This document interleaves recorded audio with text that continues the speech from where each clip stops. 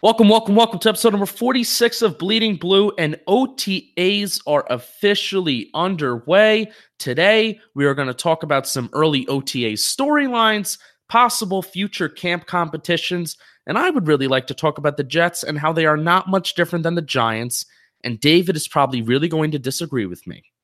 So, without further ado, let's bleed blue.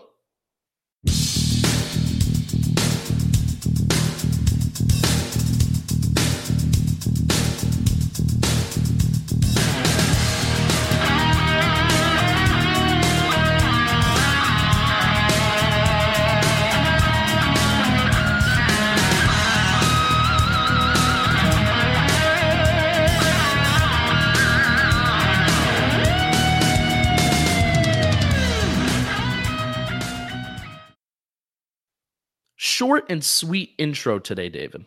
That was nice. That was real nice. Yeah, thank you. And I appreciate that you name dropped me. You don't usually name drop me in the intro. I do. No, you don't. I do. David, I have to tell you what. I've been getting some Twitter DMs saying that I'm paraphrasing here. Paraphrasing, and I'm reading in between the lines that you're the favorite Bleeding Blue co-host over me. That's good because the listeners are intelligent. Wow. And it's they're tired of your hating. They're tired of your pessimistic, I know everything attitude, Mr. I can't stand Dave Gettleman because he's arrogant. You know what, David? You caught me red-handed. I'm a hater. I mean, that's just basically what it comes down to. I hate the Giants. I want them to lose. No. And the only thing worse than a hater is a hypocrite, and you're both of those things. Wow. If there's one thing, if there is one thing that I am not a hypocrite. We're saying with Dave Gettleman thing, I don't know, a little bit. How am I a hypocrite with Dave Gettleman? Tell me this right now, David. What is your least favorite thing about Dave Gettleman? And I guarantee you, if I go back, if we have some lovely listener go back in all of our archive and listen to every episode since Dave Gettleman began press conferences, your number one complaint has been he thinks he's the smartest guy in the room. I thought you were going to say his accent, which I love his accent. You'll put on your ridiculous Boston accent that changes from episode to episode. Mm-hmm. And you're damn right. You'll make fun of him talking about how he's the smartest guy in the room. Well, he does have the smartest guy in the room complex. You've recognized that. I do. I just think you need to take a little look in the mirror.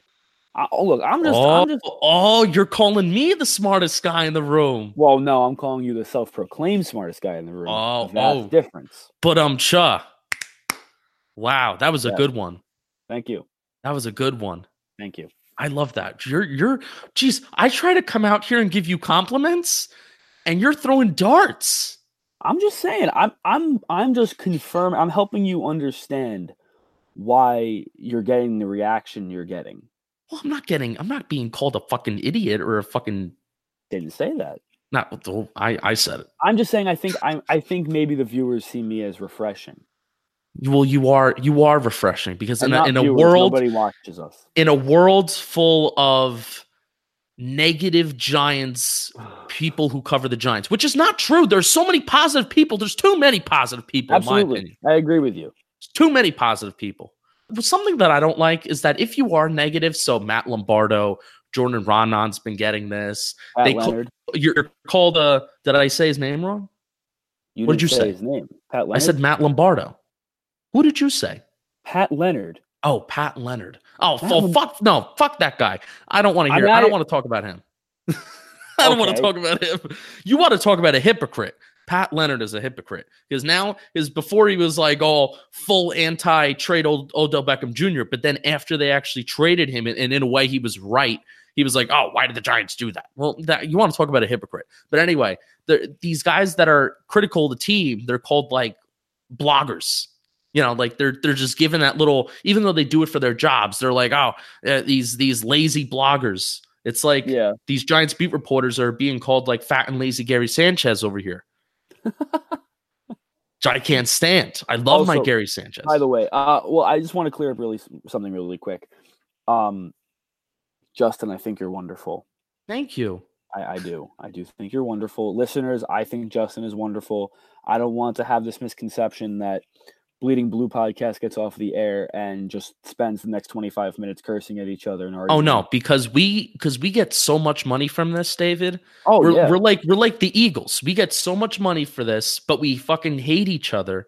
But we do it for the money. That's why we're in this. Seriously, I mean, are you gonna tell them about the Nike sponsorship, or do you want me to introduce it? Yeah, I'm gonna play an advertisement right now from Phil Knight, who actually sent an audio clip to me. He's gonna advertise the newest pair of Jordans. Ready? I'm gonna play that now. Click.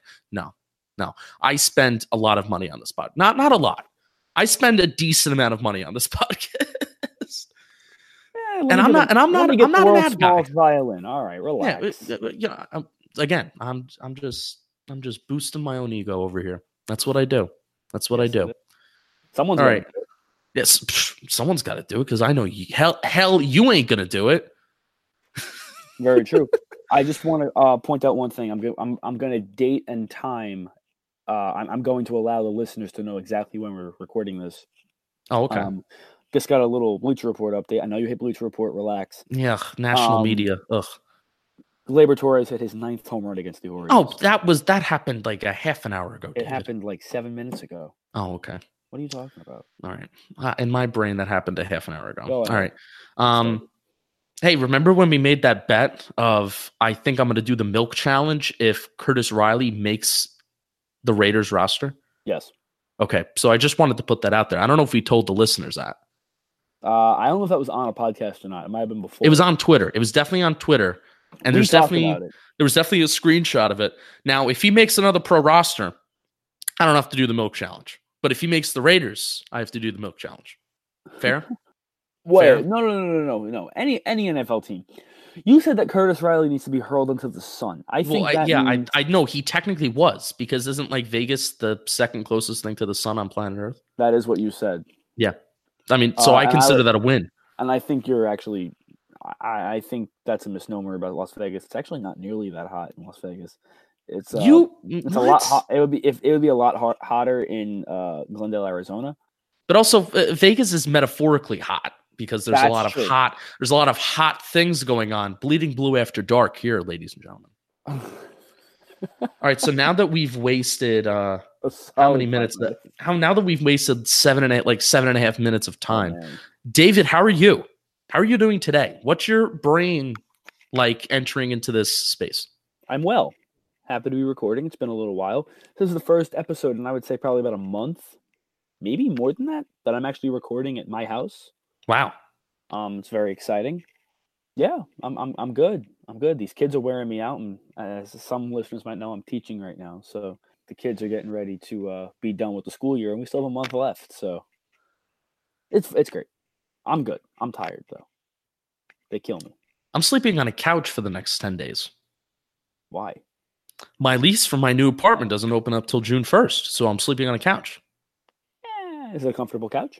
I mean, it's a comfortable couch. It's just that I'm trying to save my friends. Like, they have to pay utilities, and they have to pay for like power and everything and stuff like that. So I'm trying to save their utility bill, but there came a point at like 2 a.m. I'm like, I got to turn this AC on. I can't do it. Oh yeah. I can't do it. So I turned it on, and then maybe about an hour later, I fell asleep, and then I woke up at 6 a.m. Bleeding Blue listeners, Justin Pennick has spent the first 12 minutes of this podcast trying to explain to you why he is the greatest man on the face of the planet. I mean, I think I honestly have spent 46 episodes trying to explain why I'm the greatest person that's ever lived. It's true. And you know what it's gotten you? Nothing. Nothing. I was going to say a podcast that earns no revenue. Absolutely. Okay. So let's get into I'm going to get into housekeeping things. And let's waste some more time. Follow us on the Twitters if you really want the egotistical content we're giving you right now. Follow David on Twitter at David_Powis. Follow me on Twitter at JPennick74. Follow the podcast at Bleeding_Blue, where I retweet myself and I give myself more likes. That's what it basically serves as. Subscribe on Spotify, or follow on Spotify. We are on Spotify. We are on TuneIn Radio. We are on SoundCloud. We are on the Apple Podcast app. Give us a 5-star rating on the Apple Podcast app. We are up to 44, which is wonderful. Even if you have left one before, this is an important note. Even if you have left one before, even if you have written a review before, and it's been a while, leave another one so your rating is refreshed. Tell me how I'm a terrible guy, how David is a great guy because he's a lot more positive. I'm not that negative. I've been trying to be more positive. You have to give me some more credit. But just say that I'm a negative guy. David is such a positive guy. David is such a great guy. Tell us who your breakout star is going to be for the Giants this year. Tell us a hot take. Tell me Daniel Jones is going to start week 1. So, yeah.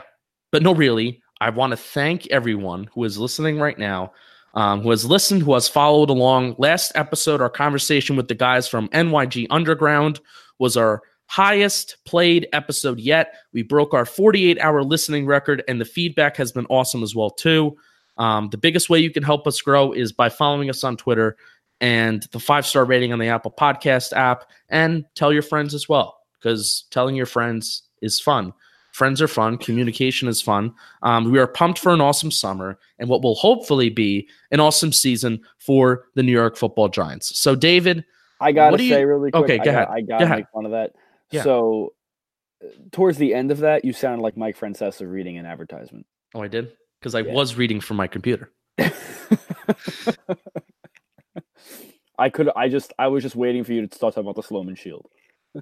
Oh, I can sing it for you. You want me to sing it? No, it's okay. Don't worry about it. Shield your home with I got it fucking wrong. Sing. I said Shulman Shield. Is it Solman Shield? I got it right? Sloman. Oh, that was none of the above. No, oh my God. You were very wrong. Just let's just ignore that. Let's go ahead. See, I'm not getting paid for that, so I don't know. It's not written down on the computer. Contact me, Shloman Shield, if you want to sponsor this podcast. All right, David, what do you want to get into first? I think. All right, I have a hot take. Right, and that's what these episodes are for. That we have to search for things to talk about. I want. And my father has a saying. He says, it's good to want. You've heard me say that before. Yes. And then you asked, is that it? And I said, yes, that's it. But it's good to want. But I want Daniel Jones to start week 1. I am on that train right now. Choo choo. What do you think about that? Do you want my reaction? Okay. Yes, I want your reaction. I get it. I do. It's a pipe dream. I hope you know that. It's not going to happen.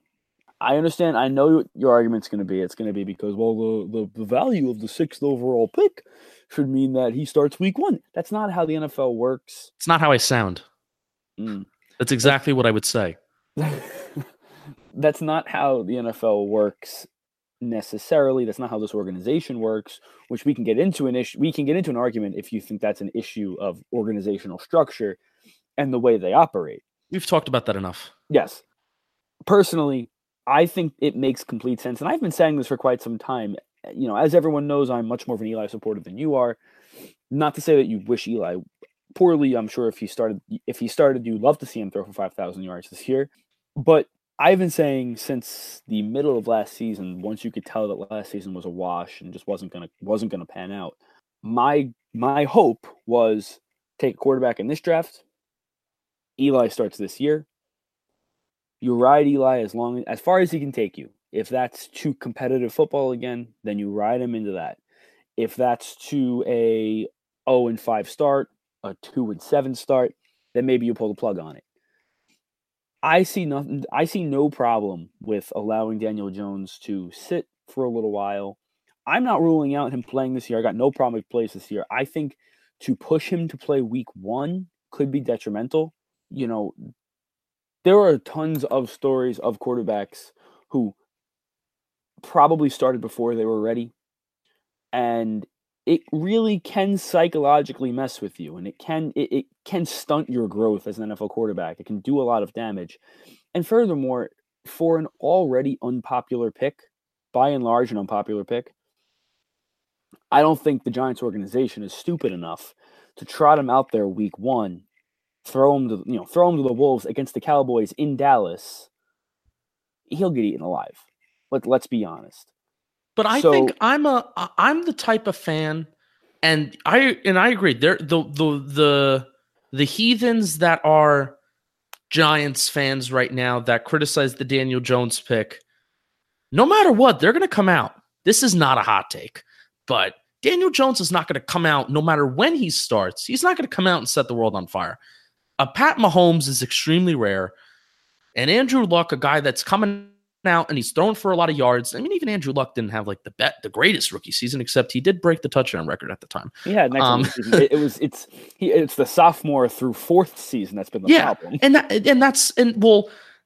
not really, because he still produced very well.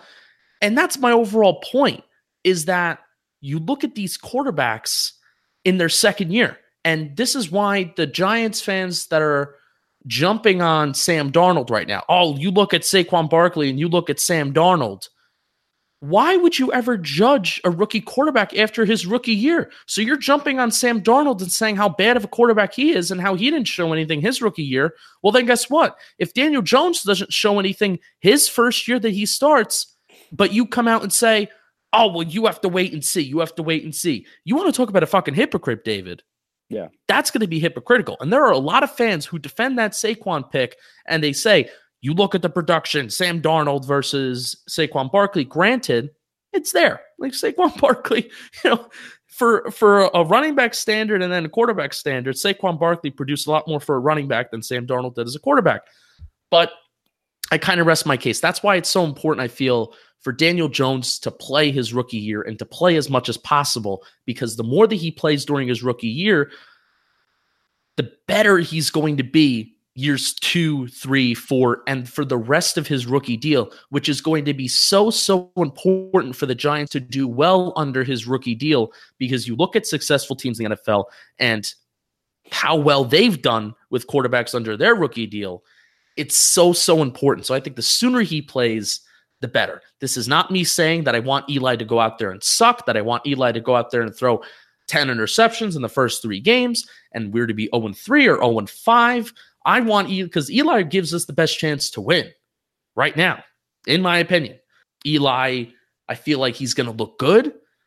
Eli has had some nice throws in OTAs. He had a nice little throw to Sterling Shepard where he looked off the safety, and then he hit Sterling Shepard on either there was like a post route or a go route. He put a good amount of zip on the ball. So I hope Eli looks good. I hope now that we have the quarterback, I hope we go out and we win the Super Bowl. Like, that's like last year I was conflicted. I was like, how many games do I realistically want to win when we don't have the quarterback? Well, we got the quarterback now. Let's fucking go. Let's try.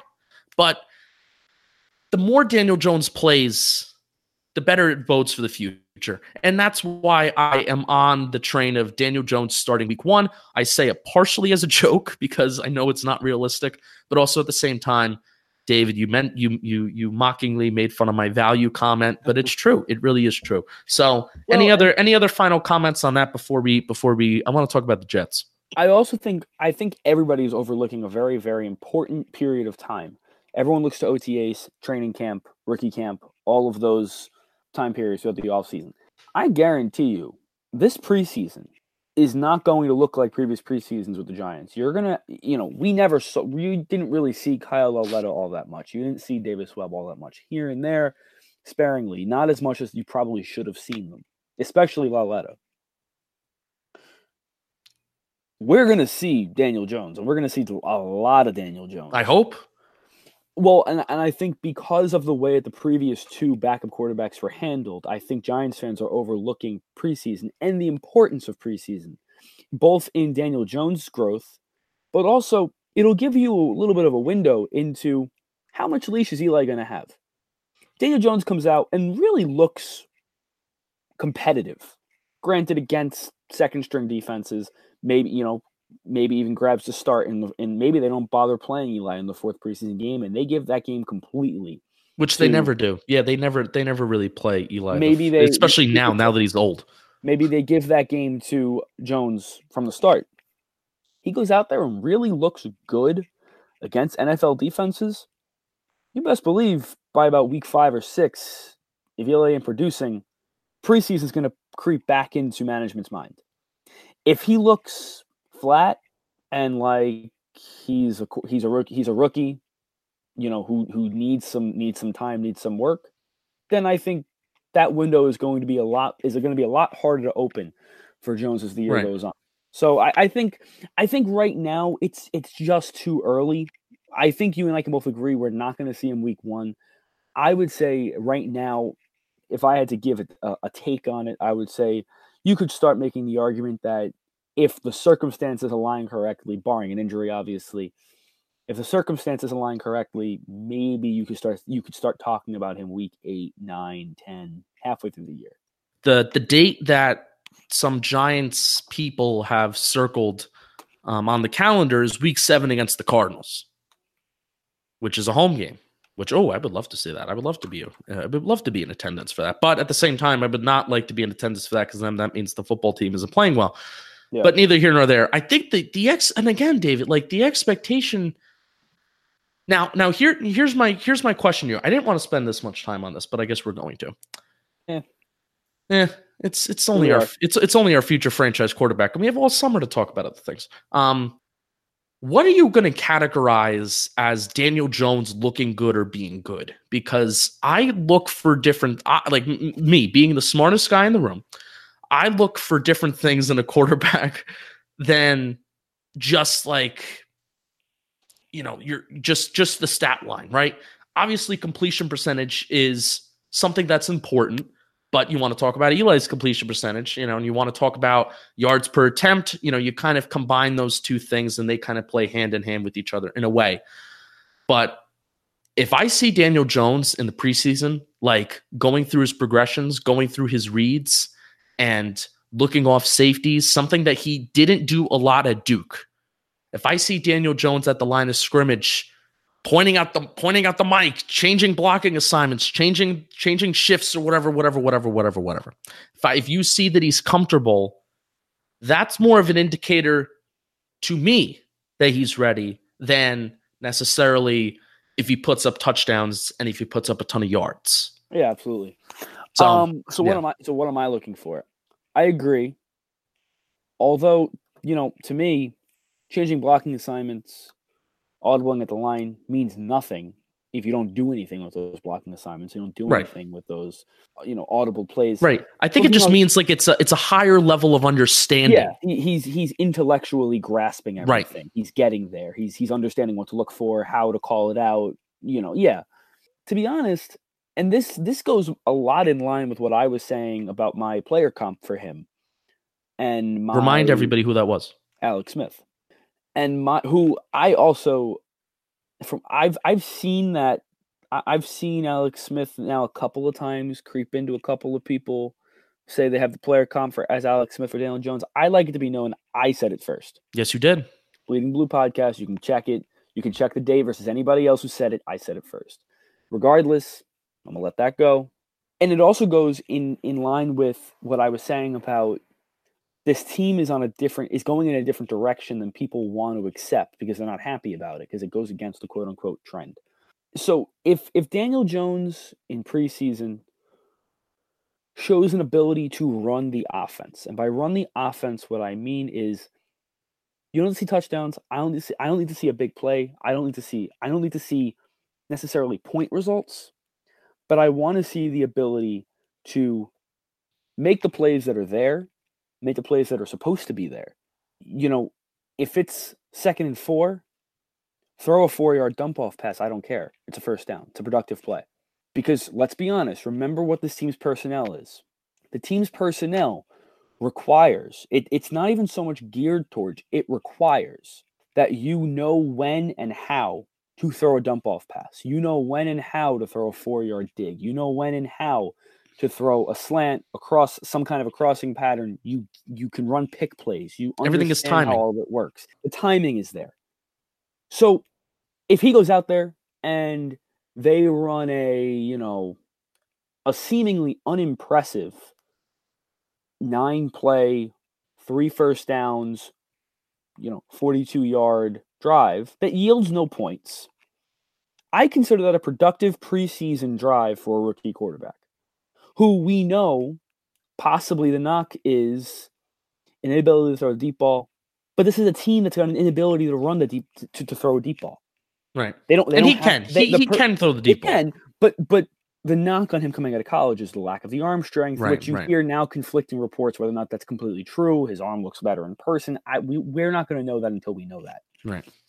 So I would say, can he run the offense that is being designed around him?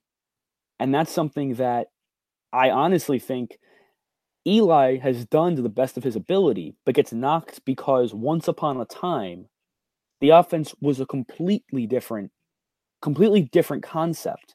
So we were used to Eli being a deep ball. He's a deep ball quarterback, he's kind of a gunslinger, and now he's dump off. The offense has changed. The game's changed for Eli, and he's trying to fit into that play style. But people want a different quarterback, but he's trying to adapt his game. So I think it's very, very specific that there's specific plays I want to see Jones be able to pull off, and specific situations I want him to be able to succeed in. Second and short, third and medium, because Lord knows we're going to be in a lot of third and mediums. It's the reality of the team. I mean, you would hope that, and I think we did a much better job with this last year, and Saquon really helped out with this, is that how many times through years 2015 to 2017, how many times were we in third and long situations because we couldn't fucking run the ball exactly for shit, you know? So we're looking at, here's another third and a manageable 11. Here's another third and a manageable 7. I would say it all the time at MetLife Stadium. And I would say it sarcastically, not Don't sarcastically. I didn't hear wow. it. You didn't hear it? You didn't hear it? I absolutely did. I was trying. I may leave that in. I'm not even going to edit that, just to show how much of an idiot I am. But anyway, neither here nor there. How many times do we see 3rd and 4, 3rd and 2? And it was so nice. It was so refreshing. So the reason why we bring this up is that if we do see these things from Daniel Jones, fans are going to look at that, be like, oh, he didn't score touchdowns. Oh, he didn't get enough yards. Oh, maybe the yards per attempt isn't what we want it to be. And there's going to be reasons to pick on him. But regardless, even though I'm a big yards per attempt guy, where, you know what, it should honestly be over 6, it should honestly be over 7 to be a successful quarterback in today's NFL. Even though I want that, to expect that much out of a rookie quarterback is foolish and it's idiotic. Yep. So I'm happy that we have the quarterback. I'm happy that we have the guy.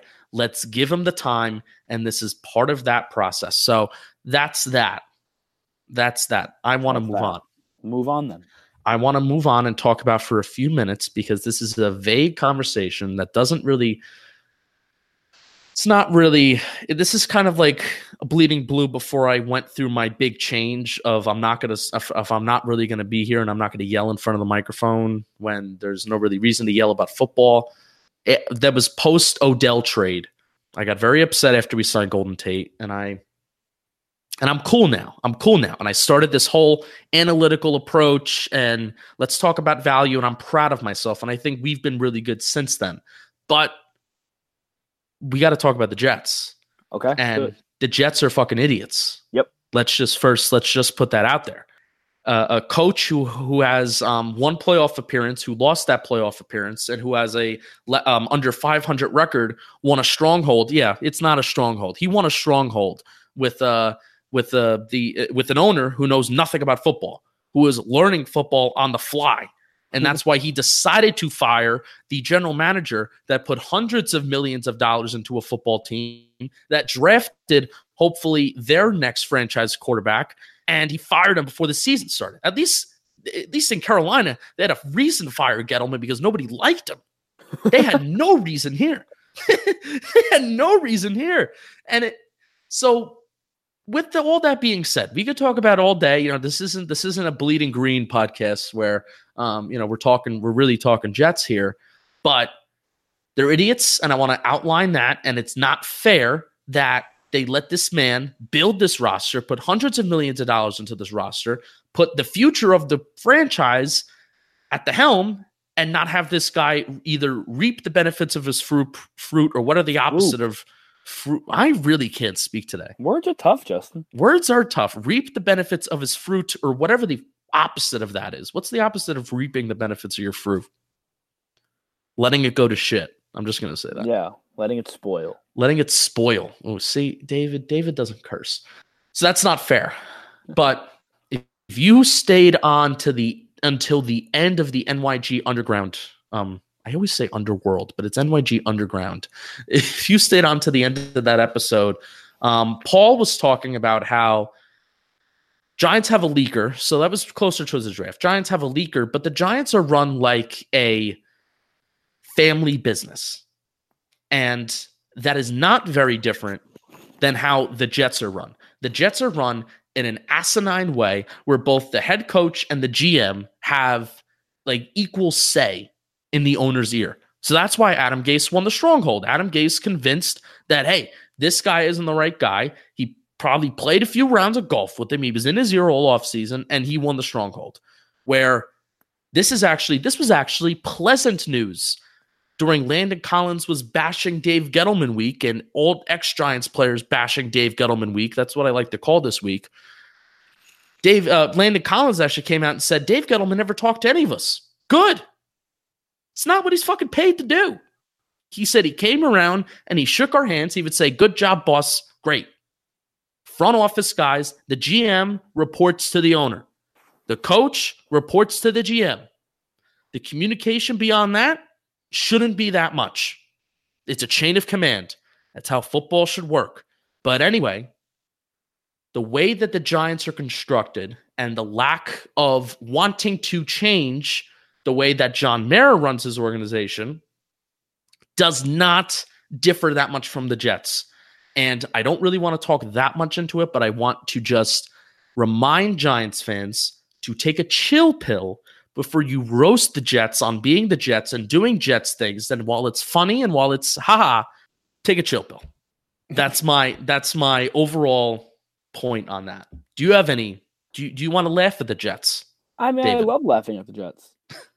I seriously, I do. I agree with you. Giants fans these days don't have much to laugh at Jets fans for. Let's commiserate. Let's all get along. Let's understand that both organizations are run in a sort of asinine way. The only difference is Giants fans have this made up in their head mystical belief of the way the Giants are run, whereas Jets fans know they're a joke. No, you know what I mean? I mean, no, you're right. Giants have won a couple Super Bowls. They think that they're run like, the San Antonio Spurs, and they're not. They're a joke. And when players leave the Giants, they often talk about the fact the Giants are run much more poorly than maybe to the naked eye they seem. I would like to take a little bit of a detour off of this, Justin. Let's do it. Just because you brought it up and it got me boiling a little. My favorite Giants player over the last couple of years has been Landon Collins. Right. The man needs to shut the hell up. Because, my God, for a tough, one of the reasons I loved him, he was a thumper. He was tough as nails, played hurt. A lot of people didn't want to give him that credit. Playing hurt in seasons that didn't mean anything, in games that meant nothing, in the rain. He was an all-pro. Always giving everything he had. But now, does he not seem like the whiniest little child? That I thought Odell was bad going on his Twitter rampages. But it is very clear Landon Collins is on the Redskins for one reason and one reason only, and that's to get back at the Giants. Well, let's clear that. Let's clarify this. He's on the Redskins because they gave him the largest contract a safety has ever gotten. So that's one reason. But let me ask you this. Let me based on the way Landon Collins has spoke and his consistency in speaking. And his desire to seemingly be in the limelight to talk about the Giants. It puts the idea in my mind similarly to the way that I view him, which was always kind of team first. I believe that he really is about the team. He wants to win. He wants to play football the right way. I believe all he needed was the contract that the Redskins paid him more money than he was looking for. They offered him a contract that he wasn't even expecting, and of course you're going to take it. Mm-hmm. The Giants had offered him just what he was looking for. No, the Giants didn't offer him anything. That's what I'm saying. If they had, okay, he would have signed. I fully believe that. I think he would have passed up on it. He doesn't care about being a Washington Redskin. It's about the money. But in my opinion, I think the reason why, if it was a different team that offered him the money, he would have signed. If there were two teams offering him the same contract, equal the Redskins contract, he would have picked the Redskins for one reason only, and that's because he's pissed off with the Giants. He thinks that when he inevitably picks off Eli this year, that's going to be his middle finger to Dave Gettleman and to all the Giants organization. But God, just relax. He's just making himself look very, very small. I don't know. It's a matter of, and I thought he was. I just had this image of him as a player, which was more about you ain't got to be talking. When he was a Giant, he really didn't do a lot of talking. That wasn't his MO. I mean, he talked about Eli Apple. That was his most famous line. But what was his problem with Eli Apple? His problem with Eli Apple was he's not locked in. He's not a good teammate. He's not about the team. Well, what the hell do you look like right now? Here's my breakdown of it. First of all, if Landon Collins' marker of success this season is to beat the Giants, but then to just maybe get an interception off Eli, beat the Giants, and his team's going to go out and win 5 games, and if he considers that a successful season, then this is the problem with players in today's NFL.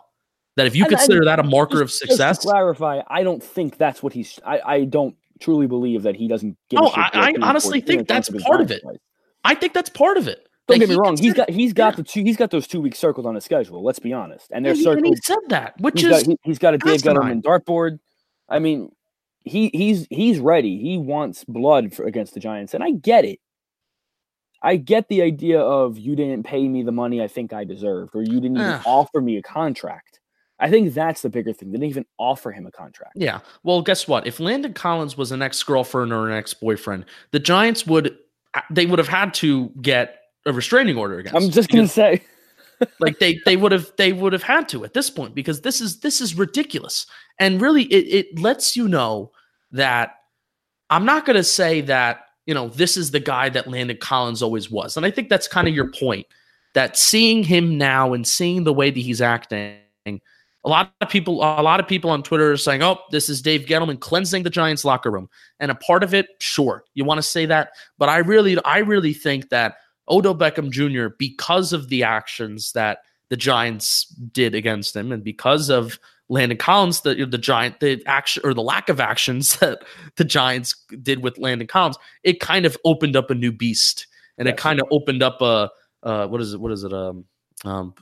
Pandora's box with them, where they're just going bananas. But the national media is loving it. Oh yeah, the national media and also the Giants beat reporters too. They're loving it, and that pisses me off. It's just let's just talk football. So you want to know what, David? We're 40 minutes in. Let's actually talk football. No, we talk football with Daniel Jones, but let's get to some. We were going to talk about these things anyway, but I'm glad we got some responses from the. Oh, somebody just broke into a car here, and I hope it's not mine. Oh, it went off. The car one went off. That's okay. Just means that they know how to shut the alarm off. Oh, I hope it's not my car. People have been known to break into cars around St. Joseph's campus. You know this, David. I know this. You know this, David. I'm one of them. You're one of the people that broke into a vehicle? Edit that out. Okay.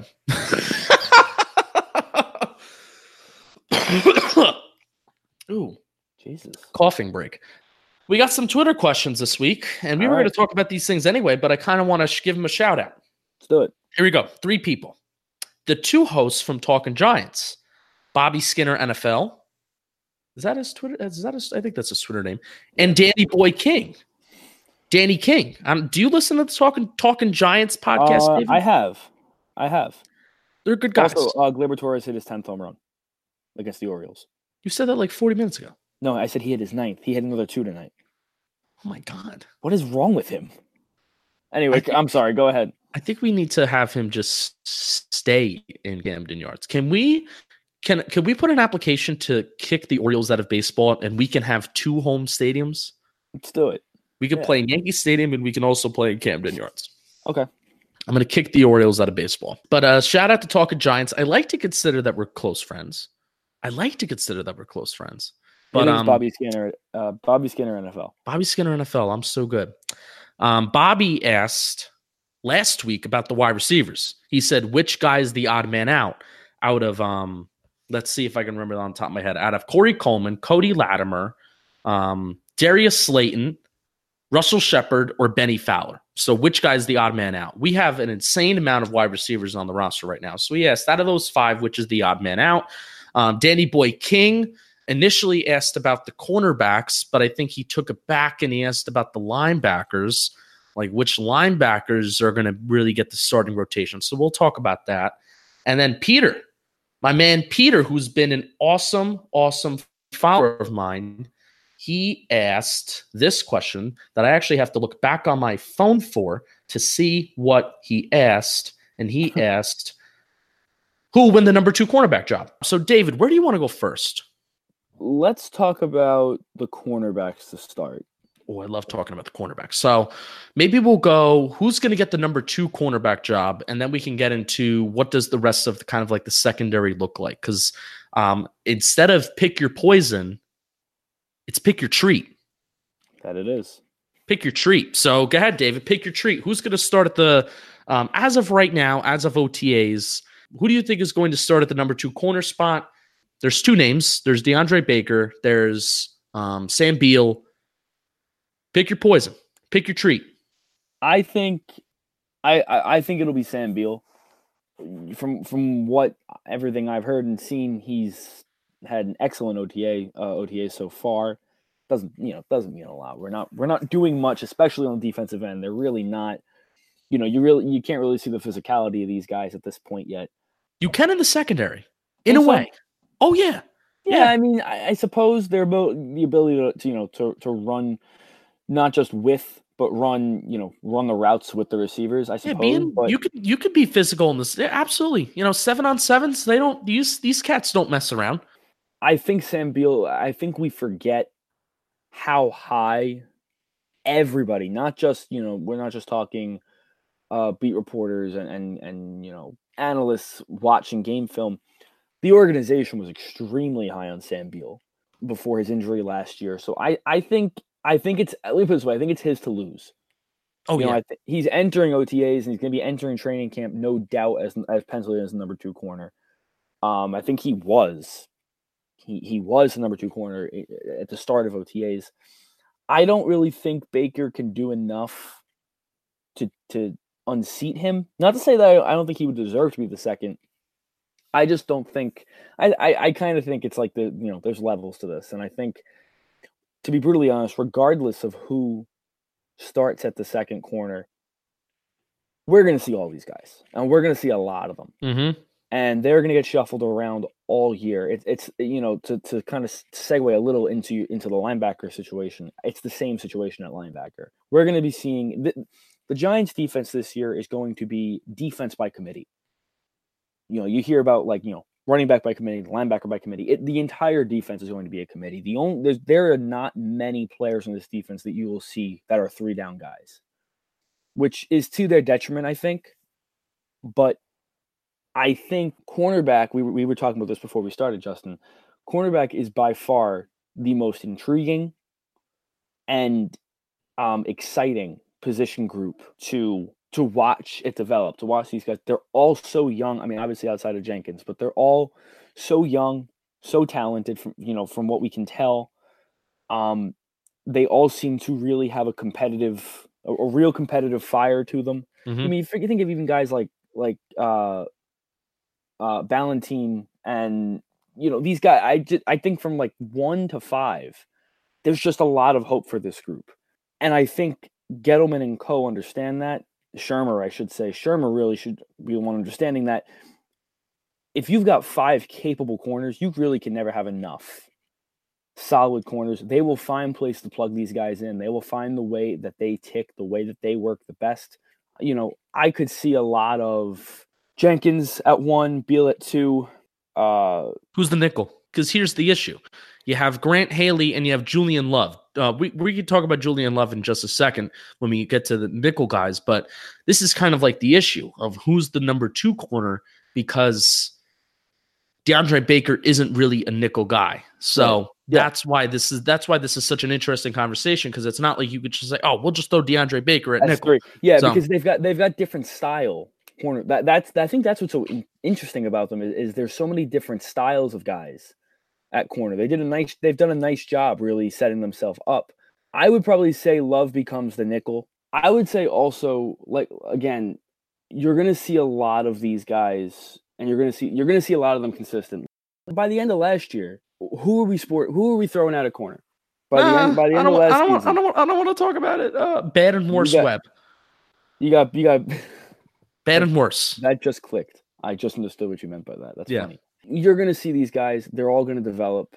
And I think Betcher especially will find where they all fit. Yeah. It's the same thing like in baseball, where people like to get all hype about the opening day lineup. It doesn't matter. It really doesn't matter, because there's going to be how many other more plays and how many other more games and how many more packages that you're going to see. So that opening lineup, who's out there, the first play of the game, or who's getting the start, it's inevitably going to change. And this is why depth is so fun. I want to give some numbers on Sam Beal. Okay.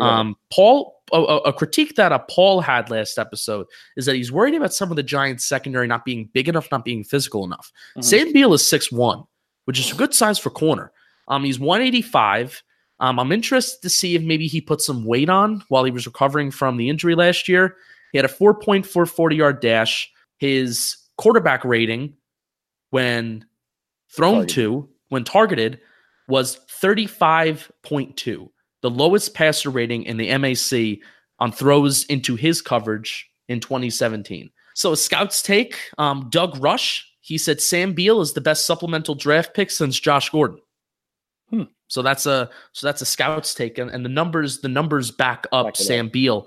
So really, I like how you said that it's kind of his job to lose, because the Giants did put a third-round draft pick into him. Granted, the Giants put a first-round draft pick into DeAndre Baker, but also Sam Beal has had a year with the playbook. Yep. He's had an entire year.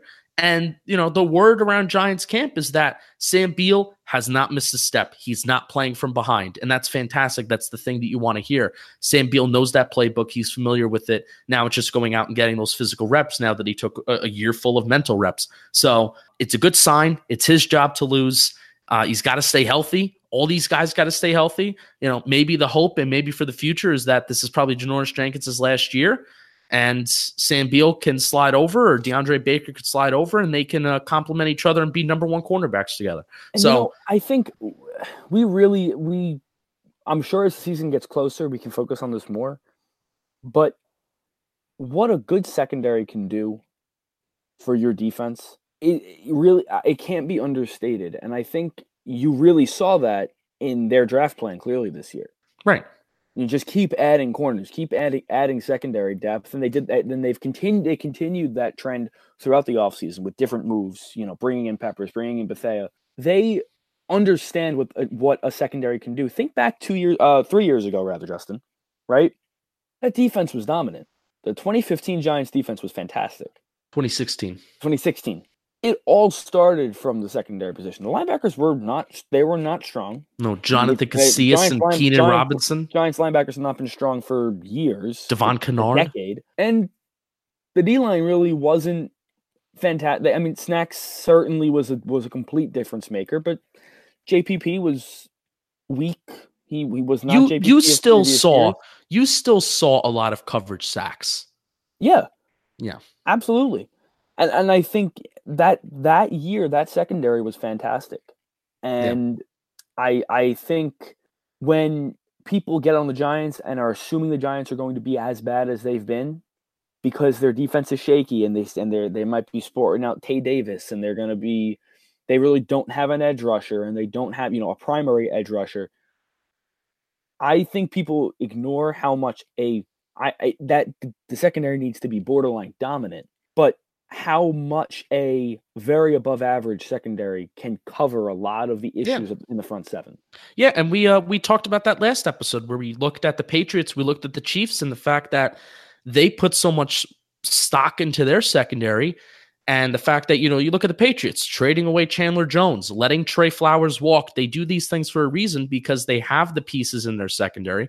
And that's how they're building their defense. And then basically it's, the rest of the defense is going to fall into place starting from there. So I want to talk about Julian Love a little bit. I think he has more of an upside at nickel cornerback. I know the numbers were really good on Grant Haley. He was sneaky good. Like I was looking at the Grant Haley. I did not think he was that good. And I guess sometimes like a corner, because the game of football and the camera, it follows the football, right? It goes where the football goes. And the fact that, if you don't see Grant Haley a lot making plays, making tackles down the field, I guess that's kind of a good, it's kind of a good absolutely. thing. If you see Eli Apple getting picked on go routes, where you're obviously going to see that, and then you're obviously going to talk about Eli Apple, or if you're going to see, Curtis Riley missing wide open tackles and wide open plays, and then you're going to talk about that as well. So, but Julian Love, I think he has the bigger upside compared to Grant Haley. And I know they're both young, and I know they're both, highly, stouted draft picks in their own ways. But Julian Love showed tremendous growth through his 3 years at Notre Dame. He was an All-American as a freshman. However, he didn't really have like the best of seasons for a freshman as a freshman, especially compared to what he did during his sophomore and his junior years. He ended up with an overall Pro Football Focus grade of 90 in 2018. He has a school record in pass deflections while also breaking the single season record for pass deflections. Something that I find significant is that the knock on Julian Love is that, he's undersized and he's not that fast. So the fact that he is able to, flip his hips, that's kind of like the quote that's thrown around by like the scouts. And the fact that he's able to, his change of direction, his ability to flip his hips downfield as a cornerback, being able to make a play on the ball, locate the ball when your back is turned, and then also being competitive in all aspects of the game. This includes tackling. This includes your ability to, again, make a play on the football. He has all those things, and those natural abilities that he has covers up the lack of size and the lack of speed. So why he's going to be successful as a nickel cornerback as opposed to a regular cornerback on the outside is because his weaknesses were against receivers of bigger size. So where you saw him get beat, you saw him in a Stanford game, there was a fade route to the back of the end zone. He got, out physicaled. Is that a phrase? No, sure. It's not. Why not? It can sure. You know what I mean. Yeah. I just made it one. I'm going to make my own glossary of football definitions. He got out physicaled, beat from a bigger wide receiver. So that's why people say that he's going to work best at slot, at nickel corner, as opposed to an outside corner. I mentioned everything I wanted to mention about Julian Love, how he has a bigger upside. So that's what we say. We say it is Sam Beal's job to lose. DeAndre Baker is going to be constantly in rotation. Yep. You never know about health. Julian Love has the bigger upside at nickel corner. And not to say that Grant Haley's bad. Grant Haley is probably going to get the start from the start from the beginning. And these guys are going to be in rotation. And also, I want to mention about Ballentine. Ballentine's going to be the Swiss Army knife. Yeah. Ballentine's going to be rotating from safety. He's, Bethea is kind of getting up there. He's going to be rotating in safety. He's going to be rotating at corner whenever we need an extra body there. So Ballentine's going to be the Swiss Army knife where he's going to be playing anywhere and everywhere. So and again, like you said, as much as I hate to say, it's just it's the reality of the game. If you think you're getting through the season with all 7 or 8 of these secondary guys healthy, you're on something. So at some point, one of these guys is going to go down, and one of the guys are going to have to step up behind them. So having depth at the corner spot is really can't be understood at how important it is. All right, we're running a little long on time, but I want to keep going. Quickly. B.J. Goodson, Tay Davis. We got questions about linebacker spot. And this is from Danny Boy King. He mentioned some other names, but I primarily want to. Ryan Conley, I think, is a little bit more of a project. Yes. I don't know how much we're going to see of him this year. If we're unhealthy, we're going to see a lot of him. And there's a lot of good traits. There's a lot of good qualities of his game. But I kind of just, for the purposes of time, I want to stick with B.J. Goodson, Tay Davis, how they're going to complement each other throughout this entire year, which I hope they do. B.J. Goodson was rated as one of the most efficient tacklers by Pro Football Focus in 2017. Small sample size. I think he gets a bad rep because he struggled with his health so much. And last year was technically his first full healthy season. Mm-hmm. I've loved him. I've loved him since he came out of Clemson. I've loved him since I watched him in camp. He's really, really physical. I think he's really, really smart. I think he could shed blockers a little bit better, a little bit more efficiently, but dude makes plays. Dude knows how to tackle. In a game against the Titans last year where everybody forgot how to tackle, BJ Goodson actually was the one who remembered how to tackle. And you could see a few plays that he made in that game and where Derrick Henry almost looked like he was fucking Earl Campbell out there. But oh, look, Titans, Oilers. Oh, good reference. But anyway, I think they're going to complement each other. Pro Football Focus did not treat Tay Davis very nicely. They gave him like a grade in the 40s, which is very below average. But his ability is, he's known for being a cover guy, but you even saw a good ability for Tay Davis on making plays on the football in terms of his tackling ability as well. So I think they're going to complement each other. I don't think it's really a guy that's going to – Alec Ogletree is going to be your number one guy, right? But, who's going to start at the middle line, at the inside, at that second inside linebacker spot? I hope it's just like you said, David, I hope it's a rotation because they both bring their own strengths to a football team. Yeah. Yeah, I would probably lean towards saying Tay Davis would get the start, would be considered the number one because of Ogletree's at times struggle to cover. I think they'll want to make up for that. On first down, they'll want to make up for the lack of coverage ability because Ogletree's not a bad tackler and he's definitely more of a run stopper than he is a coverage guy. Yeah. And Davis plays the opposite role. The same way that Davis plays the opposite role to BJ Goodson, I think BJ Goodson is closer to an Alec Ogletree clone than he is to a Tay Davis. So I think going along with the same line of logic, Justin, which is you got guys with different talents, rotate them. I think the idea is there's no reason unless you know for a fact if you're first and goal at the 1. First and goal to 2, well, sure. Then I think you're going to see BJ Good. You're going to see Goodson come in the game, and because you want the ability to tackle between the hashes.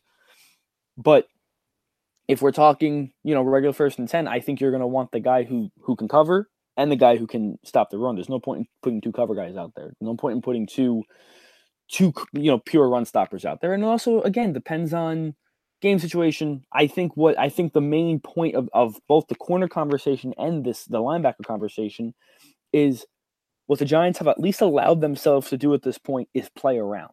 They've got a puzzle, and it's now a matter of seeing how the pieces fit. There's no specific, these are your 3 guys, these are your 2 guys, it's a lot of guys with different talents, and it's a matter of making them mesh. And if Bettcher can do that, then I think this could be a successful defense. All right, we're gonna push. All right, I feel so bad for Bobby because I know Bobby listens. Bobby likes to listen to pretty much all Giants podcasts just to get that difference of perspective. I hope you like us, Bobby. But he asked the question: third wide receiver. We're not going to go in depth. I have all these notes, and I do want to go in depth. I think he wants odd man out, right? Oh, odd man out. Oh, we could just answer that right now. Odd man out. But I want to go in depth as to why, and I want to go in depth to the pros and cons of each wide receiver because I've done that more than I've done for the cornerbacks and the linebackers. So maybe we can do that next. We can do that. That'll be one of the first things we do next episode because I think it's a pretty cool conversation on who is best for the offense. So who's the odd man out, David? We'll ask this: who's the odd man out, and who has the most upside as the third wide receiver? So Corey Coleman, Cody Latimer, Darius Slayton, Russell Shepard, and also Benny Fowler. So can't forget about Benny Fowler. I want to ask you, and then also remember the fact that we have so many more wide receivers on this roster and that wide receivers sometimes pop out of nowhere. Yep. So these aren't just the 5 that we're working with here. We're working with more, but we don't really know them that well. So send it over to you, David. Okay, so I would generally say, let me just run through each one really quick. So I would say Cody Latimer, out of all of them, is my favorite. I think people forgot that he has a lot more ability than I think he was able to show last year. He was not healthy for much of the year. He gives them something that they, at least in the top, and at their top tier receivers, they lack, which is a big body on the outside. That's something that I think he brings to them, and I don't think they're going to want to lose that. there were points last year where I think he showed ability, he showed some flashes. It's about health for him, and it's funny because I just looked at it and I saw in our notes for the episode you put health. Yes, has been the name of the game for Cody Latimer. So I definitely think there's no way that he finds himself as the odd man now. I, as a matter of fact, think he'll see himself as number 3. To give a little spoiler to what we're talking about next week. I would say Slayton is definitely in. He's not gonna find himself as an odd man out. Similar reason to Latimer in terms of the size. I think he brings some different aspects to the game than Latimer does, but you're not going to find a rookie receiver, a draft pick receiver is not going to find himself as an odd man out, especially on a team that lacks size. Yeah, no, and if you want to talk about biggest upside, Slayton has the biggest upside out of all these guys. Absolutely. For me, it then comes down to Russell Shepard and Beanie Fowler, and I know Coleman's in, I think, for his ability to return kicks. Yep, absolutely. And I think that's the only reason why he's in, which is not a knock on him. I just think that's more where his game is suited. I mean, last year, the special teams as a complete whole, and I think you and I talked about this towards the end of the year. We were looking for silver linings on the year. Both of us said the special teams took a massive upgrade. Oh yeah, in pretty much across the board. And they're built in the kicking game, in the kick coverage game, in the kick returning game. Goodbye, Kevin Quinn. Is that his name? No, I'm sorry, Tom Quinn. Tom Quinn. Yes. How many coaching regimes did that man go through? And the Giants special team sucked for so many years. He went through like 3 different coaching regimes. Yeah, he did. All right, but anyway, yeah, they did improve. But he's actually still like affiliated with the organization. Isn't that kind of crazy? Yeah, he is still here. I think that's one of the most fascinating. Like I want to aspire to be Tom Quinn in my life. I want to be like, just do a piss poor job, but still just be dragged along everywhere the organization goes. So I would say that is Corey Coleman's spot on the team, is his ability to return kicks. Benny Fowler's out. My man. I would lean towards Russell Shepard. Ooh. Being out. Kind of like he's had his time with the team and he really has not separated himself all that much. Justin, you put out a tweet yesterday or 2 days ago, and I caught it about Beanie Fowler, and I know you love you some Beanie. I do. Right now, I'm loving Benny Fowler, and I took it upon myself then to look at his game log, and you're right. He kind of did a lot in limited opportunities, and I think it's the kind of thing where you're going to see him a little bit more. Again, I think, again, similar to the defense, this offense is going to be a lot more wide for the receivers. It's going to be more of a mishmash group of receivers thrown out there. Don't be surprised if you have games where 4 or 5 different guys have over 4 catches. I think that's where this team is going. So I think Russell Shepard finds himself on the outside looking in only because I think the experience actually hurts him, because you know what you've got there. Yeah, and he's been in the league since 2013. Exactly. And you know what you've got in Corey Coleman. His experience helps him because he separated himself in an aspect. Fowler, you saw him in limited time, but he showed a lot of potential. He showed a lot of growth. Slayton is a rookie. You're not going to lose him. And Latimer, I think, just has too many intangibles that the team needs. So I think it's Shepard. Yeah. I would also really appreciate it being Shepard, because I'm tired of there being 2 Shepards at the wide receiver position. Yeah, that is confusing, isn't it? It's confusing and it's annoying. Okay. Whew, yeah, I've been on a Benny Fowler binge lately, looking at his Denver Broncos tape and really getting excited over that. I know he's had some drop issues, but he's also made some really cool catches. I know he's had some health issues along with our friend Cody Latimer. Benny Fowler played in 10 games last year, had a catch in 9 of them. Kind of crazy. He also started in 5 games. If you put a gun to my head and you said, did Benny Fowler start 1 football game last year for the New York Football Giants, I would have said no. But again, who starts a game is very weird in the NFL, because so many different guys can go out and play. You could start a game and play in 5 plays. But neither here nor there. Odd man out. I see this is where I go back and forth because God forbid Golden Tate, Sterling Shepard go down. I don't know if you want to throw a guy who's 6'1", 6'2", and who runs a 4.5 40, who has health issues out there as your kind of like slot guy, as your multi-versatile slot receiver. So that's why obviously Corey Coleman stays on the team because of his kick returning abilities, and he also can catch the ball a little too. But this is where I feel like Russell Shepard has a place on this team because he's another backup to Golden Tate and Sterling Shepard, but also at the same time, I feel like the third wide receiver position is so valuable because another outside guy who's somewhat of a big body, this team could really use. So having three of those guys, this leads me to say that Bennie Fowler probably is the odd man out. Even though I love him, I don't know if he's going to outplay Cody Latimer. I think Cody Latimer is, in a way, he's a walking health problem. Yep. Where he's played, like, let me get the numbers up here. 10 games in 2016, 9 games in 2017, 8 games in 2018, with fewer games started. He didn't start 8 games in 2018, but that Dallas game, man, that Dallas game just sticks out in my brain and how he absolutely owned that game, and he put the team on his back with those one-handed catches that he had, and Eli delivered dimes too, but I mean, the receiver has to come up with the ball too. So that's kind of like in my brain for Cody Latimer that says I really want him to be the third wide receiver. Corey Coleman offers a lot in the return game, and of course we have him for depth if Shep or Golden Tate goes down.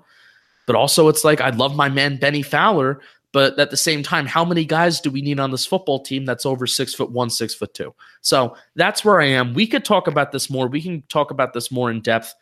We are running long. David, do you want to have any final thoughts? We might need to have 2 episodes a week.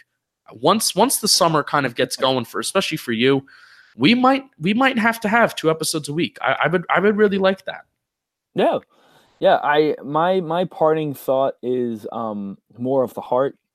Justin, you started off our housekeeping by talking about you appreciate the listenership and the interaction that we've been having recently, our increased numbers recently, and what did you say? We broke our 48-hour listening. Yeah, and even the previous episode that we had, just you and me, is doing well as well. Where we are kind of our in person, where we were in person breaking down the NFL draft. That's almost up to 100 plays too. Yeah, so Justin knows this. You started this podcast before I started coming on. And you just randomly asked me if I could join you on a Giants episode, and it went fairly well, and I stuck around. So I do appreciate the listenership and the increased interaction on Twitter, and I need to be better on Twitter. I'm going to start coming at people a little bit more because I really, really enjoy making people realize they're wrong on Twitter. Wow, that's mean. I don't do that. I'm nice on Twitter. Not during the season, you're not. Oh well, no. Again, that was the angry Justin. I've learned that was Justin with a lot of testosterone. He was a growing boy. This is a Justin that's going to be calm. Justin went through some changes. He got the talk, and now he's better. And he's going to be he's going to be much more rooted in analytics, and he's going to be much more rooted in a lot of different things that a lot of different people don't like. A lot of people don't like analytics in football, but I kind of want to do it. I kind of want to be in it. Yeah, I know you are. But that's why we compliment each other so well. But in all seriousness, like BJ Goodson and Tay Davis. In all seriousness, I do appreciate everyone who's been listening, and please, if you tell one friend. If we have 100 people listening, and they each tell one person to give us a listen, that's some solid growth, Justin. I'll take it. I'll take it when we can get it. I'll take it. That's all I got. All right, so we'll be back whenever we're back. We gotta maybe start getting a set schedule too. I think that would help, like just for our brains and for everybody else's brains, if we get a set schedule. Like I always end the episode saying, I don't know the next time we'll be back, but we will. We'll maybe try to get the 2 times a week episodes out 2 times a week, but we won't make any promises because we're young and we have other things going on. But keep on bleeding blue, everybody. Go Yankees, go Yankees, go Yankees, go Giants, go Giants, go Giants. Even though we like never will have, we're gonna have a Yankees episode eventually. But goodbye, peace. Thanks for listening.